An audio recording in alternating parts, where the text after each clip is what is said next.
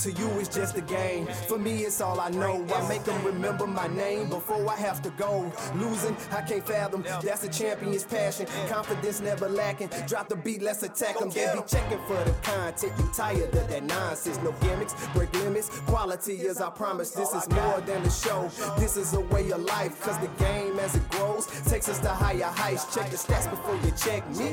And don't tell me who the greatest if you don't know the history. Rob and Ramon and Carlos, the new big three. And if the opinions ain't from them, don't bring them to me. Cause I go off like a rocket launcher. Man, I just hate the beat, I'm a real monster. I can hear the crowd chanting MVP.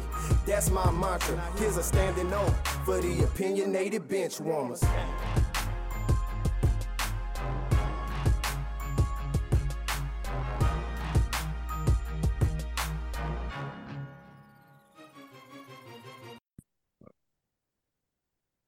Welcome to the Opinionated Benchwarmers podcast, episode 144. Your opinionated benchwarmers are back to do what we do best, and that's record sports. Of course, we have my brother Ramon in here. So, Ramon, how you feeling? Feeling pretty good, bro. It's a pretty good day. Not crazy, not hectic in any way, which it could technically be. So, it's been a good day. Been definitely a good kind of week of sports that we've had since the last time that we recorded. I know we had that NBA preview that hit the last time around, and the season is in full swing of things. NFL is rolling along as usual. Trade deadline there, so we just got a lot of good things that are rolling. But before that, man, I gotta ask you the same thing. I can't just have it be about me, bro. How things going on your end? Oh, yeah, man. Going good, man. I actually checked out a Wizards game this weekend, so I'll get into that a little bit as we get into our NBA outlook. But, I feel good. Basketball's back. My favorite sport. I love it. A passion of mine. So I'm just happy that everything's together and, the NBA is back rolling. So I'm doing good. Excited to be back here with you, my brother, weekly recording this podcast. So everything's smooth. But yeah, I mean, you notice by now the listeners know that you're only hearing two voices. You usually hear three. Los, our third partner in crime, is not on this episode. So, but Ramon and I are gonna hold it down. So never fear. We always hold it down on the podcast and have some interesting takes. But man, we got a lot to get into, so we're gonna get into it, man. We got a little bit of NFL, of course, as we all do. Recap week 8, and then we'll get into some waiver wire pickups for yourself, as we do weekly. And then we got some big NBA news coming through, so we'll start there and give it a little recap of week 1 of the NBA. But we'll start with the biggest news of the evening. I mean, I wouldn't even say the evening, man. I woke up this morning, barely could get the cold out of my eye. And as a Halloween morning surprise, James Harden, the saga is complete.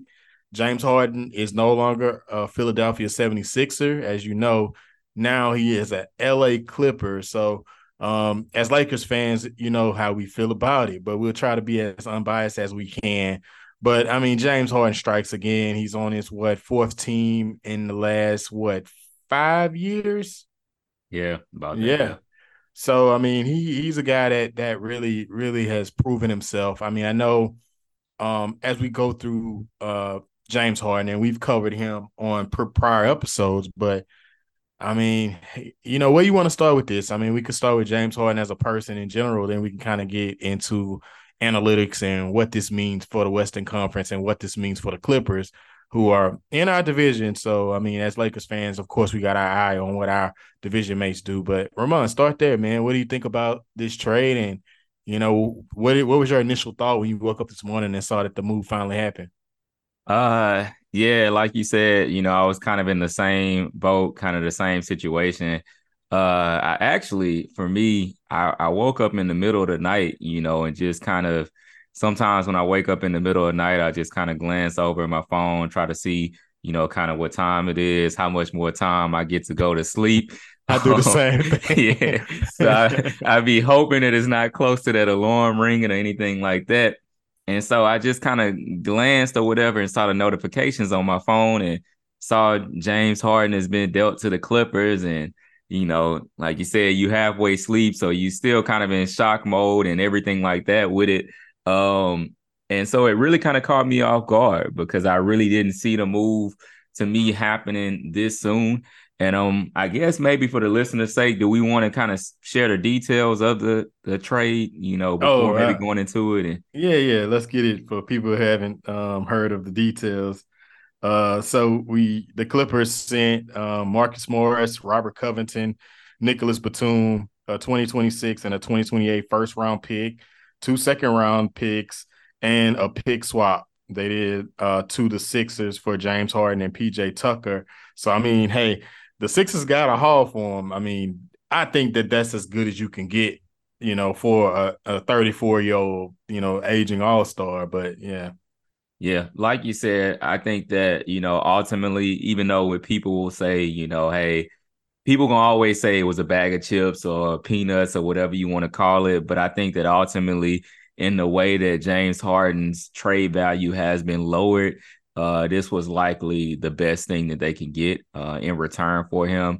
I think if I just kind of give a quick reaction to the trade and to the move, I think that it potentially makes the Clippers better, when you can get a guy like James Harden, who to me still is a really good player, still is a player that can be, to me, the floor general of a franchise. He doesn't strike me as that Houston James Harden anymore that's going to, be able to fill it up and drop 40, or 50 any given night. But he still is one of your best kind of orchestrators of an offense at this particular time.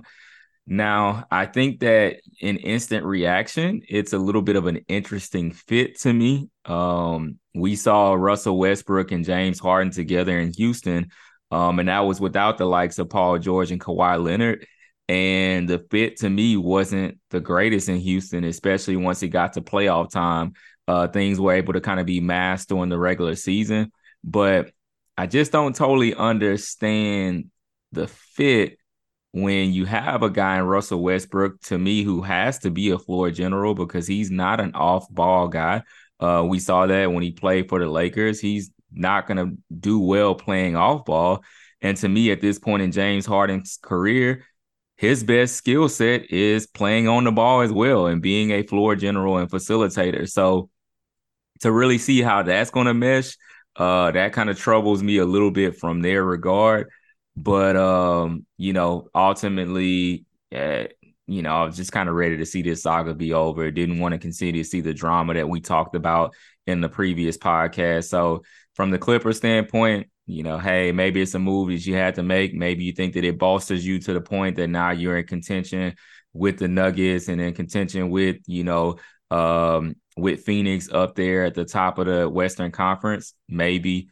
With Philly, it's something that you had to do. You had to move on, and maybe you can take some of those assets and kind of flip them for something else in return to try to pair with Embiid. So that's just initial thoughts on the move.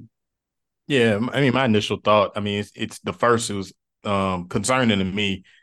I didn't think that James Harden and Westbrook got along. I didn't think that. They played in Houston like you talked about. So you send a guy back to Westbrook, coexist. Okay, move that to the side. Secondly, Westbrook and Harden, it's no secret that they are better with the ball in their hands than they are with the ball offside their hands. So to say that I could see James Harden playing off ball, I can't personally. I haven't seen it in a decade.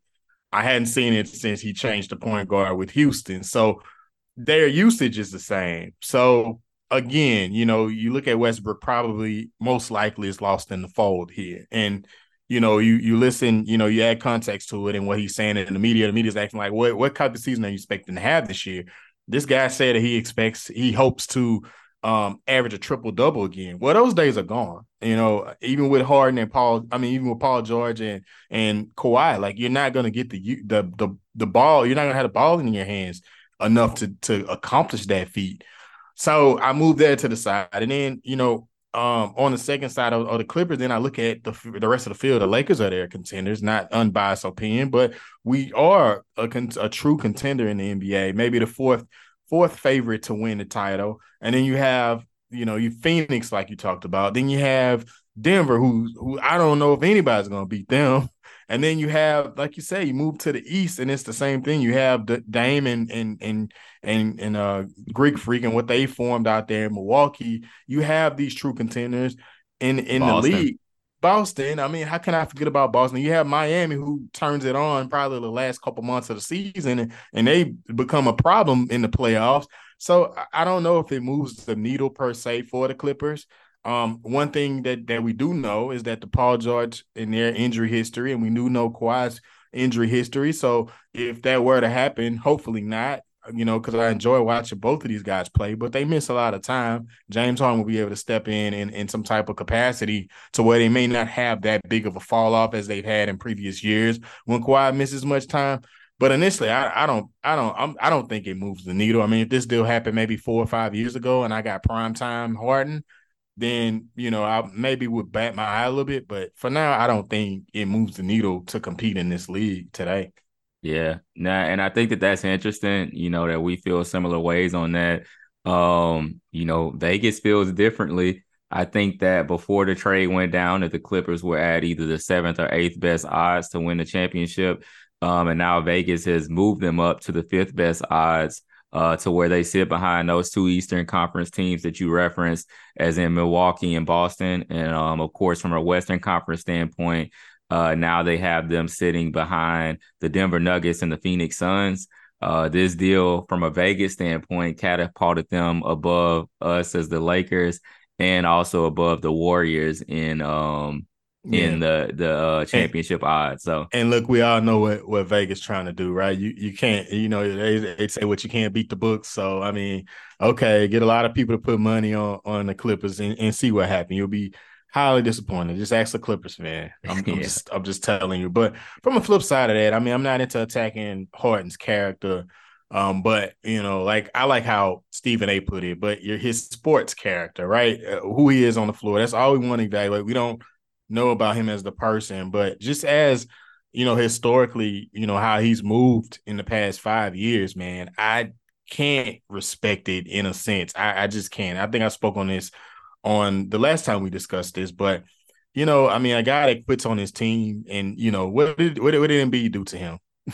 What did Tobias Harris do to him? What did nothing. Tyrese Maxey do to him? And for him to quit on that team, which is a good team, and with Harden on that team, they were a contender in my eyes. But like, I mean, Harden, are you about tired of this with Harden? I mean, do you think that this will hurt his legacy in hindsight? I think that it certainly does, and I think from this aspect, you gotta look at it. A couple of years ago, we were hearing asinine arguments that James Harden may have been the best offensive two guard that we've ever seen. Like, we were hearing arguments that maybe he was a better offensive player than Kobe Bryant. We were hearing all of these kind of legacy type things from James Harden. And so, I think that when you take a step back now at this point, I don't think that he'll be in those discussions, and I think that people, as you talk about, look at the basketball character, and that's going to start to bring him down some notches. I think, to me, you look at a prime example of that, and when we look at a guy like a Dwight Howard was a guy that I don't think that the two of us would argue is a top 75 guy of all time. I think that there's no doubt that he should have been on that list. But in a guy in Dwight Howard, I think that he partially slid down and didn't get a chance of being on that list because of some of the basketball character things that you mentioned, and the ways that things went down initially with the Lakers, and the way that things went down with the Houston Rockets, and the way that things went down with the Washington Wizards, and team after team. And so, with taking it back to James Harden, I think that you could see a similar situation in which his legacy does change based upon the way that he's exited several organizations at this point. And we ultimately don't know what it's going to end up being in LA. Is he back, quote unquote, home now at this point and on the West Coast? And when you think about his ultimate roots and where he comes from, but is he going to be content there, or is something else going to pop up at this point? So I think, to get back and answer your question, yes, I think it does impact that from a legacy standpoint. Yeah, I agree. I couldn't say anything differently than what you said. You know how I feel about Harden, and so we can move on here. But on the flip side, in the last piece, probably the most important piece, is implications of Joel Embiid. here's a guy that's been, he's been loyal to Philly. Philly has been loyal to him because I know he's been awesome, great, probably one of the best. He's probably been one of the top two big men for the past 5 years. It's been him and Jokic going back and forth for that title. However, he finally coming off his NBA MVP. But if you go back to the first 2 or 3 years of his career, I don't think he set foot on the floor because of lingering injuries. But now it's time. I mean, I think that Embiid, they've surrounded him around Jimmy Butler. We all know how he felt about Jimmy Butler. We know how Jimmy Butler felt about him. They bust that up. And now James Harden, they fumbled that. I really believe that this is Embiid's last year in Philly. I think Embiid begins to push his way out of Philly and find him a better situation. What are your thoughts on that? I agree. I think that ultimately the writing, is going to kind of be on the wall with that. That when guys start getting to this point, is this what Joel Embiid's around his 8th season or something around there? When guys start getting to that point, I mean, 8 to 10 season, he's somewhere between that 8 to 10 range. Yeah, years fly, man. We just talking about how time fly. Yeah, because he was in that Wiggins draft, right? He was in that Wiggins, Jabari Parker, so this might be actually his 10th year in the league. But with that being said, he's to the point where, it's kind of starting to be championship or bust for him. Like he has to start adding to his legacy from that standpoint. And when you look at some of his counterparts in the league, you look at Jokic that has, of course, added a championship. You think about other bigs in the league. Giannis has gotten on the board with a championship. We know what Anthony Davis did in 2020. He's one of those bigs that's kind of sitting out there ringless. And so I think that he will start to kind of get a little bit antsy. Now, what I will say to me is a little bit interesting from a Sixer standpoint is how sustainable is what Tyrese Maxey is doing right now. Can Tyrese Maxey potentially elevate himself to being a secondary star? To be kind of that guy that you can pair with Joel Embiid. I mean, if you look at obviously super small sample size at this point, so very small sample size. But right now, as we're recording this podcast, he's averaging 36-6 or 37-6 is basically if you round it from a standpoint. So can he turn into that number 2 option for Joel Embiid? But I think that if he doesn't have that consistency, then as you stated, Joel Embiid may be looking to go elsewhere. And they say that teams are already positioning themselves for that type of move. Yeah, you stated. And just for heads up, he was drafted in 2014. So you're right. He was drafted in Wiggins draft. So he's entering his ninth year. So this is his 9th season. So yeah, you're spot on there, brother. So I mean, I like Tyrese Maxey a lot. I do think that he can take that next step, and Philly is really banking on that. But I think that the build around that trade with Harden was mostly it had rebuild all over it. So that's why I was like, man, if I was Embiid, a perennial superstar, reigning MVP of the league, I wouldn't care about that. And we don't know what goes on behind the scenes, but it doesn't seem like Philly really tried to do anything to reconcile this either. But we're moving on. Like you mentioned, NBA, we'll spend a little time there. It's a long season. We have the play-in game starting this week. I still don't know what an NBA play-in tournament looks like. I'm just down for the ride, Ramon. I don't know. I saw that they released these fancy basketball courts. I thought that was weird, and I'm a traditionalist, man. I don't know what's going on anymore, so I'll let you take it away. I think that we all are kind of stuck in the same spot, that we all kind of scratching our heads to find out what's going on. I think that it's one of those things where, maybe we're going to look back on it and say that it was a genius idea. It's one of those things that we really more so see kind of these mid-season cups or whatever they call it in kind of Euro soccer and all that kind of stuff, or I guess it would be football out there. Since we're the only country that really calls it soccer. But you see it more so in those kind of leagues. And so I think that Adam Silver is trying to take a stab and seeing, hey, this is something that works really well in the number 1 sport globally. Can we take this and implement this in the NBA? and give it a little bit of a slight March Madness feel in the middle of the season. And I think that the main thing that I struggle with, if the people could see my face right now, right? If only they could see that. We got to get a way to put that out so that they can see that face right there. But I think the thing that kind of gets me is that it's about to kick off, and to me, like the season just got started. Like, yeah, what are we doing with that? Like, I could see if we had gotten our feet under us more as the season has started, but with things already beginning to kick off with, I don't know if it's group play or what they calling it. Like, I'm confused right now, to be honest. they're just making it up as they go along. Exactly. And so I think that we're all in that place of confusion. I think that even the players, when I've heard the players talk about it, they don't totally know what's going on. I think that the vision of it won't be clear almost until we either halfway through it or actually completely all the way through it. And then I think we'll still be scratching our heads like, does this start counting with players' legacy? Like, Yeah, do team like yeah, and I mean, I agree with you there. I mean, I think that, but I think when you look at the major leagues and you look at their now, they may have waited too long to implement changes, as we know they implemented the pitch clock this year, which worked out wonderful for them, and they implemented reviews finally like last year or the last 2 years. But with the NBA, it's like you're right. We said this league is 77 years old, 77 years old.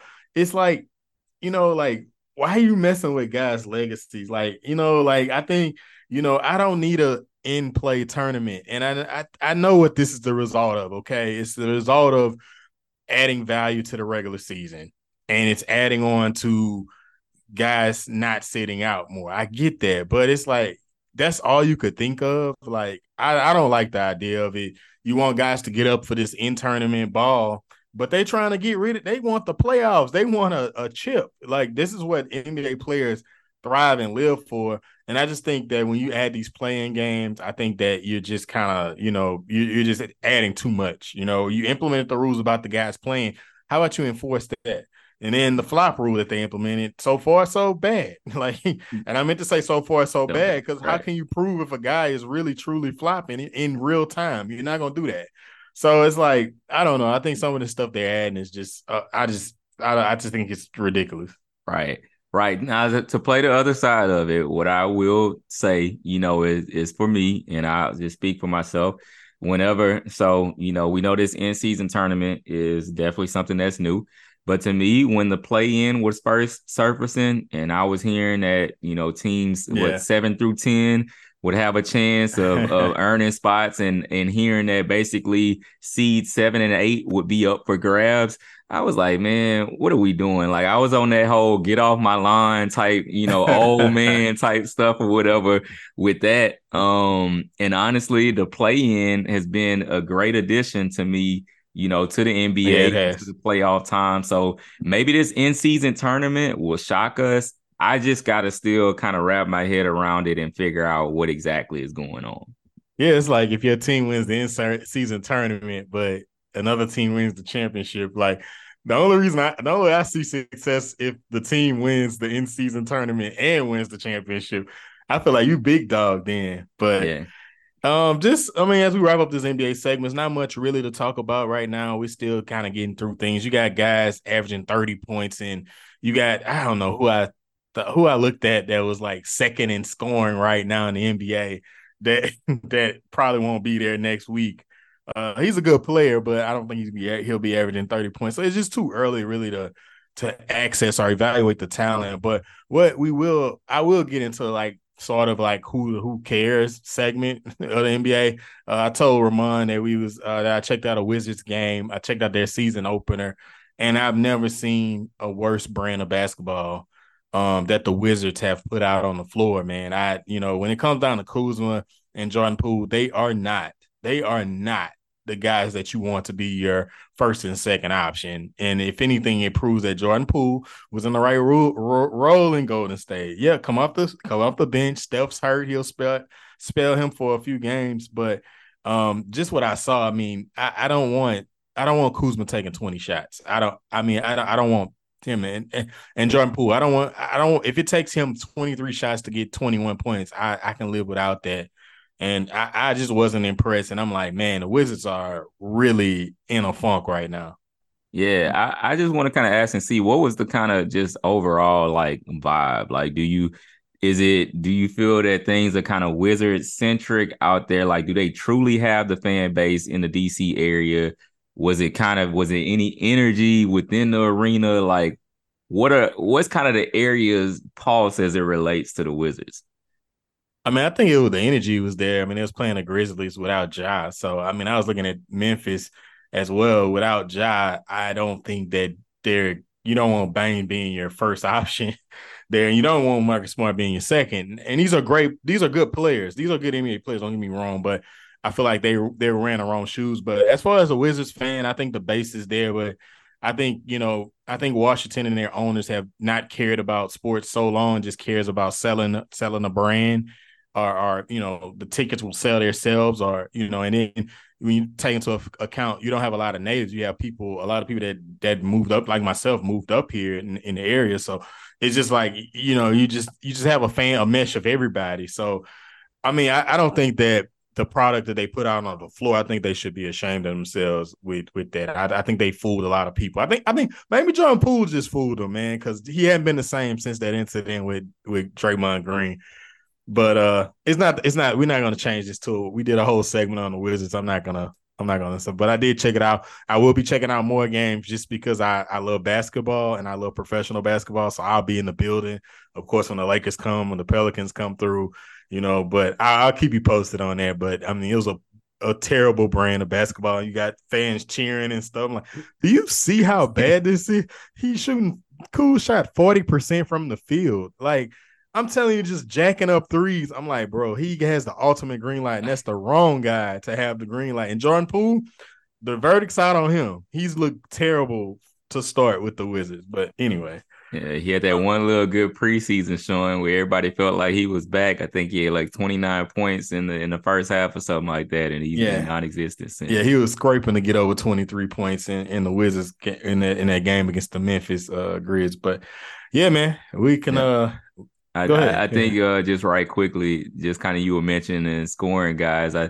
don't know if the name you were thinking of is our former LSU guy and Cam Thomas. He's like fourth in the league right that's now, what I was thinking averaging about. 33, averaging 33 a night. Hey, Cam Thomas is special. He is very special. I don't know how I stumbled across that stat this morning, but every morning I check out the box scores and check out how players are doing. I was like, man, Cam really going off. But all due respect, Cam is a special offensive talent. And he wears number 24 because Kobe's his guy.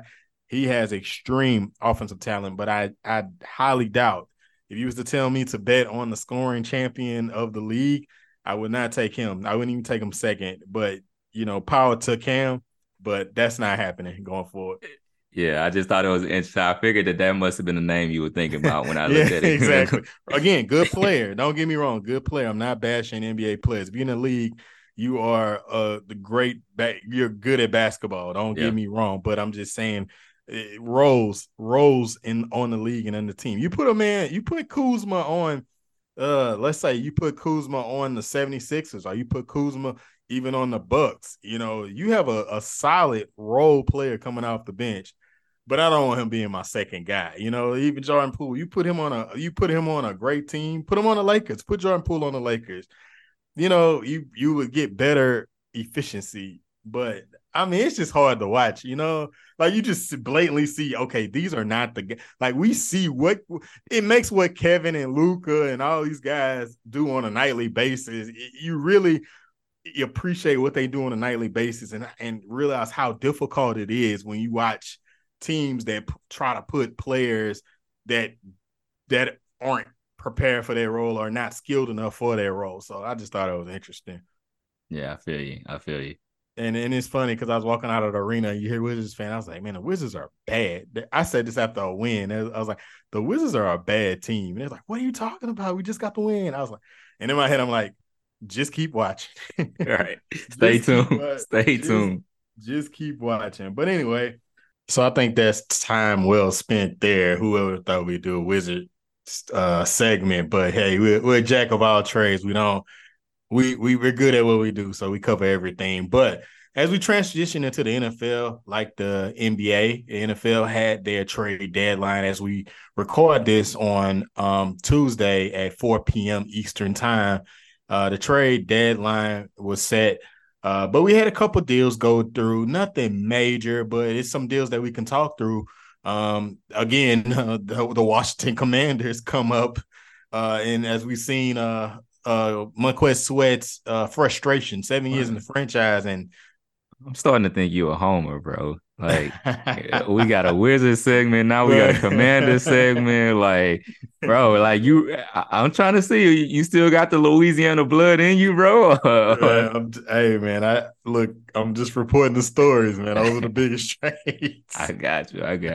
Gotta Hey, mess with. but the Commanders fans were. I talked to one of. They were upset. My coworker was upset that they got rid of Chase Young and Marquez Sweat. Which I'll give details of the trade here. They sent Chase Young to the rich get richer. Sent him to the 49ers, and the 49ers gave up. They gave up a third round pick for Chase Young, and then they sent Marquez Sweat. He complained and got in a worse situation as they sent him to the Bears. And the Bears got a second round pick for Montez. Let me stop saying Montez Sweat. But again, I mean, what do you think about those deals when you first heard about them? And I mean, Chase Young was what, their number 2 pick in which draft? 2017 draft? No, I think he was in No, he had to be 2020. Yeah, He was 2020. 2020 because Okay. he was in that same draft as Burrow and those guys. Yeah, I think that for me, what it kind of showed me honestly is that I don't know how serious the Commanders are about trying to contend or trying to win at this point. I think that they found themselves, with maybe 2 guys that they didn't want to invest in long term and put in, contracts. Obviously, they would be, I think, I know at least Chase Young, and I'm trying to see if Montez Sweat, what draft was he in? Was he in that Oh, same? I think he was in that 2017 draft. If I'm Uh, Montez came before Chase, I want to say. Let's Let see. me see. Let me see right quick. I'll fact check. You keep on with your Yeah, unless no, but I that. think that ultimately it to me showed, that okay, maybe they aren't as serious as they could be about trying to get into the playoff hunt. I know they find themselves third in their division right now, and it seems to be a gap that's growing larger between them and the Dallas Cowboys to try to really get into contention within that division. And then if you look kind of just overall in the conference, I can kind of see now a little bit more so of how they're sliding back. And I think you look at, to me, 2 guys along that defensive line that to me can be difference makers in where they're going and where they're heading to. And you really basically have said that these picks that we invested in them, these are 2 first-round guys, 2 first-round draft picks that you have utilized over the last few years. And you just decided that, hey, I'm going to punt on it and, just try to recoup some assets. So it just kind of makes me scratch my head with the Washington Commanders and makes me kind of just question, like, how invested are you into winning, or are you going to kind of be in this endless cycle where I get talent, I don't end up wanting to pay talent, so I'm going to just get rid of talent, and then I'm going to continue to be in this endless cycle of not truly contending. So that's kind of the questions for me, as it pertains to them making these moves. Yeah, that was that 2019 draft that they got Montez, and they actually traded 2 second-round picks to get Montez. So I scratch my head as well. I mean, we know that the game of football, it's won in the trenches. I think that my team, the Saints. I mean, I think historically we've invested in defensive tackles and offensive linemen, and even though our offense have been terrible, we bounced back against your Colts. But traditionally we've been Try to slide that in real quick, like that wouldn't be noticed. traditionally, you invest in that line. I mean, defensive linemen are very rare to come up on. That's why you're seeing these top 5 picks going to these defensive ends. And, you think about the Bosas of the world, and you think about the Watts of the world, and where they're going. These are top notch talent. So when you give up on that, I don't think you're committed to winning, like you said. I mean, their defense wasn't the problem. I mean, if anything, their offense, their offense is not bad. I think that they're just poorly coached. And I think that Rivera, I think his days are winding down. But ultimately, I mean, they went toe to toe with the Eagles. I mean, I get rid of Sweat. I mean, I don't think getting rid of both of those guys, especially Chase, who's barely played for you because he's been hurt, but we know he's talented. I don't know if I can roll right now. I don't see the vision, so to speak. And historically, with the Commanders and their ownership and the type of moves they made in the past, I mean, this doesn't, with a new ownership team coming in, they're not off to a good start. I mean, I don't think that, rebuilding every year, you got to start with a foundation. You got to pay somebody. So yeah, no, I agree with you 100% there. It continues to be head scratching. And like you said, you just can't be in this endless cycle of just rinse and repeat. Let me go and draft guys high again. And then once again, I'm just going to kind of let them go because ultimately I don't want to pay them. I can see how, as you mentioned, you could have some questions with particularly Chase Young's injury history. But ultimately, I think that just rinsing and repeating is just not the right path there. I think that, they didn't want to find themselves in a position where they lose, the two of them, or definitely lose Chase Young and not get anything in return. But still, ultimately, I just don't see it, man. Yeah, no doubt about it, man. So we moving along. The next sort of big move is Minnesota, and I think it says more implications about how they feel about their season and where they're going. They traded a 6th-round pick to Arizona to get Joshua Dobbs, and Arizona gave up Joshua Dobbs and a 7th-round conditional pick. So I think it's a nice move for fantasy owners. I know they're elated because you didn't know where we were going for the Hawkinson and the Jefferson owners when he gets back, and the Jordan Addison owners. I know that they're elated about it. You got somebody that you at least have some type of competent quarterback play. Not that he's on Kirk Cousins level, but I mean he can steer the ship, for the rest of the year, so to speak. Yeah, no, I think you hit the nail on the head with that. I don't have too much to add to it. I think that it lets you know that Minnesota thinks that they still have an opportunity to make a playoff push with this team. I think that prior to this move being made, people were maybe questioning too, are they just going to kind of maybe sit Jefferson for the rest of the season, or kind of what are they going to do? But I think they have a clear sign and a clear direction to say, we still going to take a run at this. We're still going to try to make a playoff push. I think that they feel that they fortified that backfield a little bit more with the addition of Cam Akers over the last couple of weeks and things of that sort. And like you said, me being selfish as a personal TJ Hawkinson owner in 2 leagues that I'm in, I was in the dumps, man. I was in the dumps because in one of my dynasty leagues that I'm in, not in our dynasty league, but another dynasty league that I'm in, I lost Anthony Richardson, who was my starting quarterback in that league. But I had drafted Kirk Cousins as kind of like my backup, my safety net type of QB. Kirk Cousins goes down, and I also have TJ Hawkinson in that league. So I was like, man, you got to be kidding me. So I'm hoping that I can slide under the radar. Actually, surprisingly, in that dynasty league, Joshua Dobbs is still out there, which is more so a little bit rare in dynasty leagues. So I'm hoping to kind of snag him and see if he can be a guy between me now being stuck with Gardner Minshew and Mac Jones as my QB options. Yeah, I'm gonna that's try terrible. to kind of grab him, and hopefully it can save the day with Hawkinson as well too. But Hey man, let's check you out. Giving a little waiver wire advice in the trading segment. That's all right. But yeah, I mean, I'm not gonna beat a dead horse here. I think we pretty much covered that. there. The only thing I will add to that is Joshua Dobbs is a rocket scientist and studied aerodynamics engineering, something I don't know what it was. I think he's just a rocket scientist. So if you had any concerns about him being able to pick up an NFL offensive playbook on the fly, I'll put my money on Joshua Dobbs. So shout out to Joshua Dobbs. I mean, I was a little concerned there. I mean, it got kind of weird. What did you think about old Gannon saying that Joshua Dobbs will be his starter, and then reports came out, was that Monday or Sunday? I decided to go in a different direction after watching film. How you like that little trick? All but saying, "Hey, we're gonna rest him up. We got a trade on the table for him."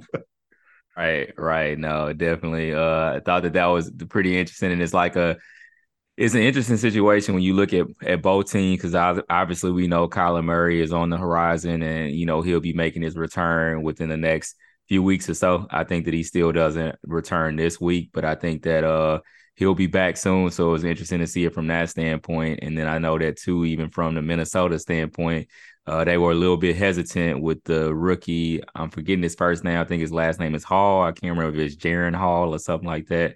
Mm-hmm. But now he is going to have to kind of step in there, because you can't just within that short time frame just give Dobbs a couple of days to come and step right in. But I think that shortly after this week that Dobbs will be the guy over there. But yeah, there's definitely an interesting turning events and changing direction real swiftly. Yeah, I agree, man. Here we are. But I will say this: we'll shift off to it. NFL recap, and then we'll get into some waiver wires, and then we'll wrap this thing up. But first, my brother, 0-2 against the podcast, your podcast mates. Yeah, y'all lost to the Rams. Y'all lost to my Saints this past week. You were quiet. We didn't talk trash this week. Man, let me hear it, bro. How'd you feel? I think that this was once again one of those, just like when Los and I talked, that probably neither one of us was too sure about what that outcome might be. I got to go back and look at our pick 'em. Did you pick your Saints in our pick 'em? Yeah, I did. I saw you pick the Colts. Yeah, I picked my Colts in the pick 'em. What I will say is, even taking it back to, I don't know if it must be the podcast before this one. I told y'all and told the listeners as well, once Anthony Richardson went down, I've been in tank mode. So for me, I hate to seem, in this way and make it seem like, hey, it's just okay to lose. But it was kind of a win-win to me. Either my team was going to beat the Saints and I would have had the leg up in this discussion, or my team was going to lose and put us in a better position from a draft pick standpoint, which is ultimately what I'm angling for the rest of the season. So, I mean, hats off to y'all. Kudos to y'all for, turning it around and getting that dub, and for that offense, honestly, having a pulse this week. So I kind of want to more so hear from you, because I know that you've been, on this anti-Pete Carmichael train, on this anti-Dennis Allen train. And I don't think that, to me, this changes it probably too much for you. But I want to hear what you got to say about your Saints looking solid offensively. Ramon, you said it. I do not waver at all. I want Pete Carmichael gone. I want us to get a new offensive scheme. I'm not moved at all. I mean, and I'm starting to raise my eyebrow at old Derek Carr there too.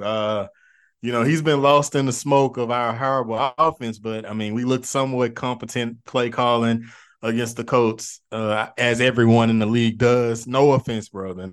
No offense. Just call it like it is. Wait, hold on. I'm gonna pause it right there, because anytime someone says no offense, that always either comes right before or right after one of the most offensive or disrespectful comments that you can make. Everyone always adds the no offense with something that's really gonna hit below the belt, or it's gonna be super offensive. So no, I'm not giving you the no offense right there. I'm just calling it how I see it. But no, all jokes aside, I think that Pete Carmichael, we maybe we need some rejuvenation, like you said. But like I said, I'm not impressed about having this type of offensive performance against the Patriots and then the Colts. It's just one of those things. And, I think until we change that, we don't know. But I also think Derek Carr, you could say that that's a Chris Olave drop or what, but I mean, it hit him in his helmet. I don't think he can catch it in his helmet. And then he just completely missed him on a subsequent pass on Olave, which probably would have been the first down for us. So Derek Carr, he missed some throws last week too that I was scratching my head on. But I don't know. We're trying to figure it out. We had this wonderful defense that can get takeaways. We had this top 5 defense and giving up in scoring, but yeah, we can't do anything on offense. So it's been an interesting year. I would have liked to see us do some trading, but that didn't happen. So I don't know what we're doing, man. I I don't. don't think I don't think you can trade OCs in the middle of the season, I bro. wish I we don't think could. Can we trade? I guess nobody will take him, Dennis Allen, because I'm calling for his head too. Right about now, man. He ain't getting it for me, man. We continuing to do this. Taysom Hill. I know he had a wonderful fantasy game this past week, but I'm tired of seeing Taysom Hill running it from the one instead of Kamara. I'm just tired of this gadgety Diet Coke Sean Payton offense that we're trying to run. But I'm off that high horse. But week 8, week 8, I think the biggest story here, we could start off right off that Monday Night Football game. What we saw, it was a very brutal game as far as the Raiders and their inability to get Devontae Adams the ball. He had one catch. I don't think he had a catch in the first half. Did he? He might have had one. No, he didn't have Did he get his a first catch. catch? Okay. Yeah, yeah. Because in And the first half, actually, why I can't think of Jimmy Garoppolo didn't have a completion to a wide receiver within the first half of that game. yeah. Yeah, so I don't. I mean, they need a McDaniel. I don't know what he's doing out there, but I mean, get the guy the ball. I mean, you're paying him all his money. Like, get him the ball. Like, he's a talent. He's a game changer. I don't know why they just can't find ways or creative ways to get him the ball. And I think Devontae Adams is beyond frustrated after a loss. I mean, at the end of the day, he's like, I don't even know what to say, and I'm with you. I don't know what to say either.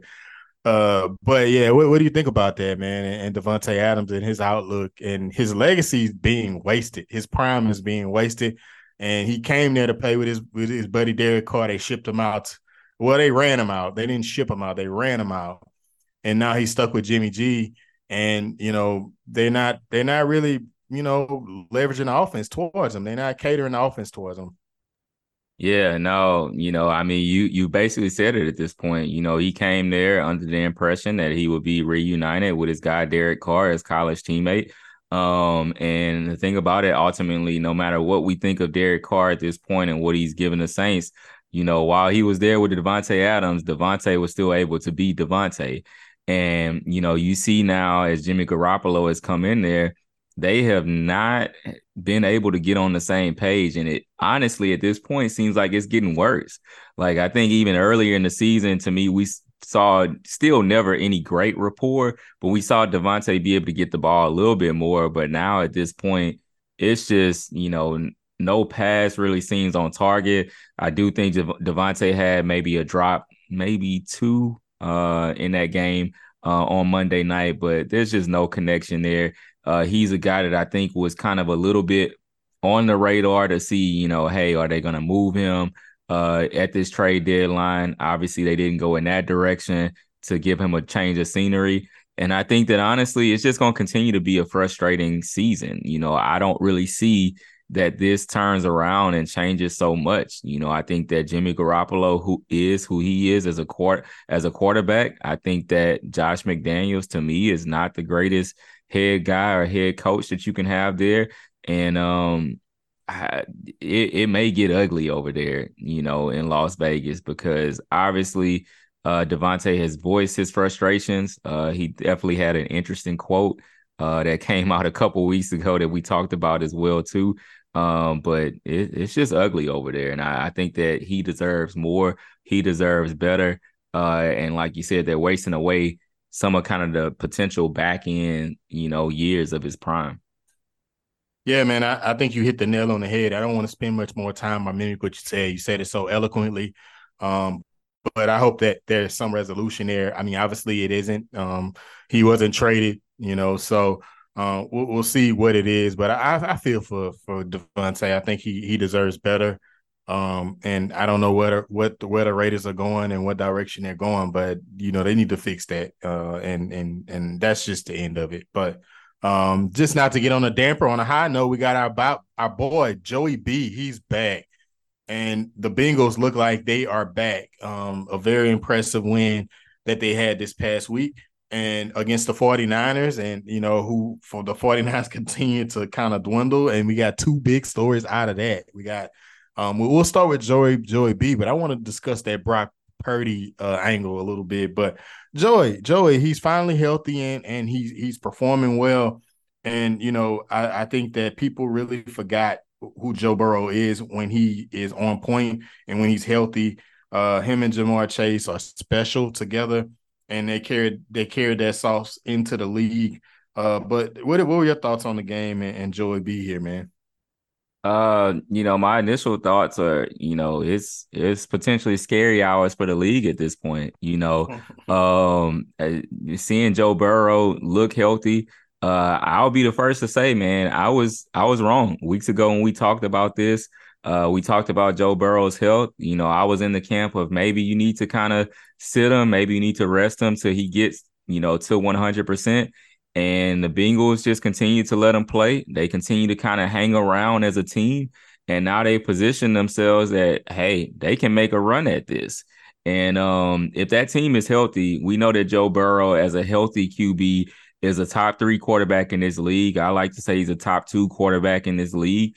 I think even seeing him Sunday, I want to say he started off that game completing the first either 17 or 18 pass attempts that he had. He finished 28 or 32. So extremely just really good numbers there. Almost 300 yards passing, 3 touchdowns. He was locked in. I think another big development from that is you're seeing a guy in T. Higgins begin to look a little bit more healthy as well too. And so I think ultimately the storyline from that is, man, the Bengals are coming. The Bengals are coming, and they are going to be a very tough team, a very tough out when you have those pieces that are healthy. And I thought that they looked really solid on both sides of the ball on Sunday. Yeah, they definitely did. And when you look at the Bengals, they continue to win. And like you said, I'll touch on the team. The team had a plan with Joe. They knew he wasn't healthy, but they felt he could play through it. They felt like they could string some wins together and steer the ship. And they proved us wrong. Me included, I was wrong. And, they stuck to their plan. And here we are, and I tell you what, the Bengals are back. They're a contender. And, they are who we predicted them to be in the beginning of the season. They're rolling, and I'd hate to see them right now. But if we got on the flip side, the 49ers, of course, they had some injuries. Trent Williams didn't suit up and play. Deebo Samuel, some of the major injuries on the 49ers side. But when we look at them and we look at Brock Purdy, it seems as though he's come back down to earth a little bit. And I'm speculative, on this. And, I want to, I'm not going to bash the guy. He's had a great run, and I don't think that is by luck either. But he's kind of coming to form, and I heard a guy say, one of my coworkers said, it's the NFL, the not for long league, and I was my first time hearing that kind of old school saying, but basically his point is when you see when the film gets out there on a guy, the teams will figure them out, and I think that's what you may be seeing right now. Yeah, no, I definitely agree with you there. I think in looking at it, it's very key that you mention some of the guys that have been mentioned that have been missing, recently. You lose a guy like Trent Williams, that's a big time loss. That's just not something that you gloss over. And then also too, what Deebo Samuel means for that offense as well too. Yeah. And so I think you hit the nail on the head with those losses that are there. Then it does cause Brock Purdy to have to rise to a different level that maybe he can't quite get to. And there's nothing wrong with him being able to fit in when he has those weapons surrounding him, be quote unquote a game manager, but get the ball in the hands of his weapons. That's what he's supposed to do. And I think that ultimately, if you see that team get healthy, of course, Deebo should be back in a couple weeks after they make it through the bye week and all of that. You'll end up getting Trent Williams back. Christian McCaffrey looked relatively healthy in that game. I think that you will see, hopefully, Brock Purdy be able to kind of right and steer the ship. But, recently the train has been a little bit off the tracks, and you've been seeing him. What I think has been the most difficult part is turn the ball over and put his team in bad positions with really untimely and uncharacteristic turnovers. And that's been the biggest issue. And you saw that in the game on Sunday where he turned the ball over 3 times. So do I think that it's over for Brock Purdy? Do I think that he can't right the ship?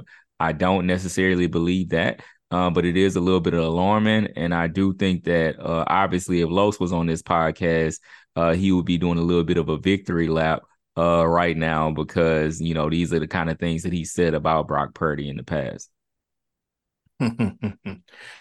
Yeah. Well, let's get into it, man. We got waiver wire pickups. Tomorrow is waiver wire Wednesday. We will drop this podcast tonight as you hear it late tonight. So if you're able to listen to us at that time, we appreciate you for being that devoted. But we'll have our waiver wire pickups for teams that are still holding on, looking for some help here. As we said, you got David Montgomery out. You got which Jahmyr Gibbs has been the kind of the receptor of usage and yards. He's been doing great. But yeah, you got Kirk Cousins out, so you may be looking for some quarterback help. But we are here to help you. The OB waiver wire pickup. Ramon, I will flip it to you first. Who are you out on that waiver wire and help the fans out there? The listeners out there and our followers. Help them out there to kind of add some depth to their team. Yeah, I think that, if you're looking on the waiver wire in this particular week, and like you said, maybe starting kind of at that QB position, obviously with Kirk Cousins going down and not knowing maybe what kind of depth that guys have had at that QB position. I think that an interesting name, and maybe we're moving on this guy too quickly, but Will Levis had a heck of a showing. What a game. Yeah, he had a heck of a game, and I think that he's a guy that maybe you take a stab at before, things get out of sorts. If he strings together 2 or 3 of these games, he's obviously going to be a guy that maybe down the line you don't have a chance at. So it's better to get ahead of it than to be behind it, and maybe grab him as a guy that you can stash. Also, too, I think that in leagues, you may have guys still floating out there, potentially even like your guy Derek Carr that may still be sitting out there on the waiver wire in some leagues. So I think that those are guys. As a Saints fan, approach with caution. With caution. As Ramon can see my Saints helmet in the background. Yes. I am very loyal, but approach with caution, please. Yeah. So those are kind of maybe, some guys that kind of probably in deeper leagues that maybe I would take a look at. Those are some of the leagues that we typically play in are leagues that's a little bit deeper. And then, that's probably what I would kind of look at from a QB standpoint. I don't know if you have any guys. Yeah. Yep. Yeah. I mean, what about Sam Howell? I know I talked about the bad news Commanders, but do you believe, Ramon, that Sam Howell's the number 8 quarterback in PPR leagues? He's on fire. If I need some QB help, if you're not going to want to take a chance on a guy like Will Levis is probably a guy you'll want to see it again before you put him in your lineup. But, I mean, Sam Howell is rolling, and they're letting the thing about it, he plays for Eric Bieniemy. So, Bieniemy, and Eric Bieniemy likes to air it out, and he has thrown the ball, I think, on average, at least 40 times per game this year so far, around there, and maybe high 30s, I know for a fact. So, he's a guy that's airing it out. We saw the emergence. We know he has the talent of Jahan Dotson, who had a great game this past week. He has Scary Terry still over there, a talent. Logan Thomas is a low end tight end one in my eyes. So I mean, it's a good offense to get a piece of from a fantasy perspective. And give me some Sam Howell this week. I will, I'll be keeping my eye on that going forward. If I'm not able to get Will Levis. Yeah, no, I think that's definitely a good call out, or definitely a good pick right there. I think kind of, and Will Levis is only rostered in 8% of teams in the league. So according to sleepers. So I mean, hey, he's out there. Yeah, and I think, like we said, sometimes you got to get in a little bit early on these guys than just waiting. So I think that if you were in a position to have the luxury to, like you were alluding to, Rob, maybe sit 1 week and see him kind of for one more week, but to me, at least get him on your roster to be able to have that luxury, than to take a step back and now you're having to, potentially pay more for a guy if you're going the fab route or anything of that sort. Um, I think that when you look at guys, I think that another guy to target, and it's kind of weird to talk about the Saints offense so much. But I think you can't ignore what they've been doing with a guy like Taysom Hill. I think Yeah. that if you're sitting there and Taysom Hill is still available in your league, I think that he's a guy that you have to consider, because he's a guy also too that you can slide into a few different spots and positions on your roster. He has positional flexibility. So I think that he's a guy that you have to consider if he's still floating out there on your waiver wire.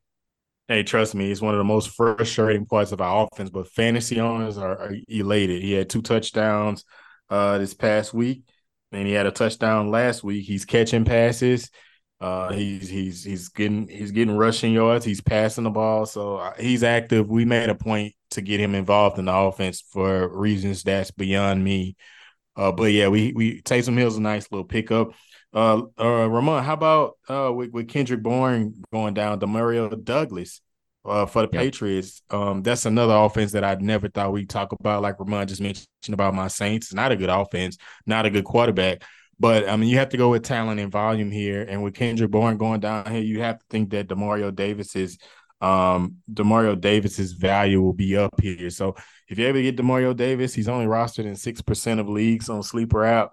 I would go ahead and grab him and just stash him, see what he does. And, he may be a good flex pick. We got some more bye weeks coming up, so it might help you through a week. Yeah. No, I definitely agree. And I think that, a guy that you could look at as well too. Especially to me, tight end is always a kind of position that there's a lot of volatility there. And if you don't have one of the elite guys, you kind of somewhat can struggle at this position. But I think a guy that's worth taking a look at this week is Trey McBride. You look at him and the performance he had this past week. He's a guy that I think finished this past week with 25 plus points within PPR format. Obviously, Zach Ertz is on IR at this point.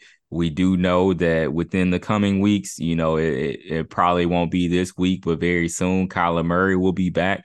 And, he would be a nice safety blanket probably for Kyler Murray as he returns. So I think if you're looking for a little bit of help at tight end, that Trey McBride is a guy that you can look to target in waiver wire pickups. Yeah, that's a good one. And last but not least, I don't know if you had another one, but I got Leonard Fournette. He if newsflash, if you hadn't been keeping up, he signed to the Bills practice squad. Now I'm not promising anything. I mean, they signed him to the practice squad. He could very well be dropped in a few weeks, but it is interesting to monitor considering his production with the Bucks this past season and in the season before. Leonard is a talent. We know he is. And now you add him in the fold into a number one offense in the NFL, one of the high-powered offense in the NFL. So you have to think that it could either go one way. You could get a situation like he was with the Bucks where he became the primary back, or you could get a bust. But if you have the luxury and you have an extra spot, pick them up, see what happens, monitor it from week to week.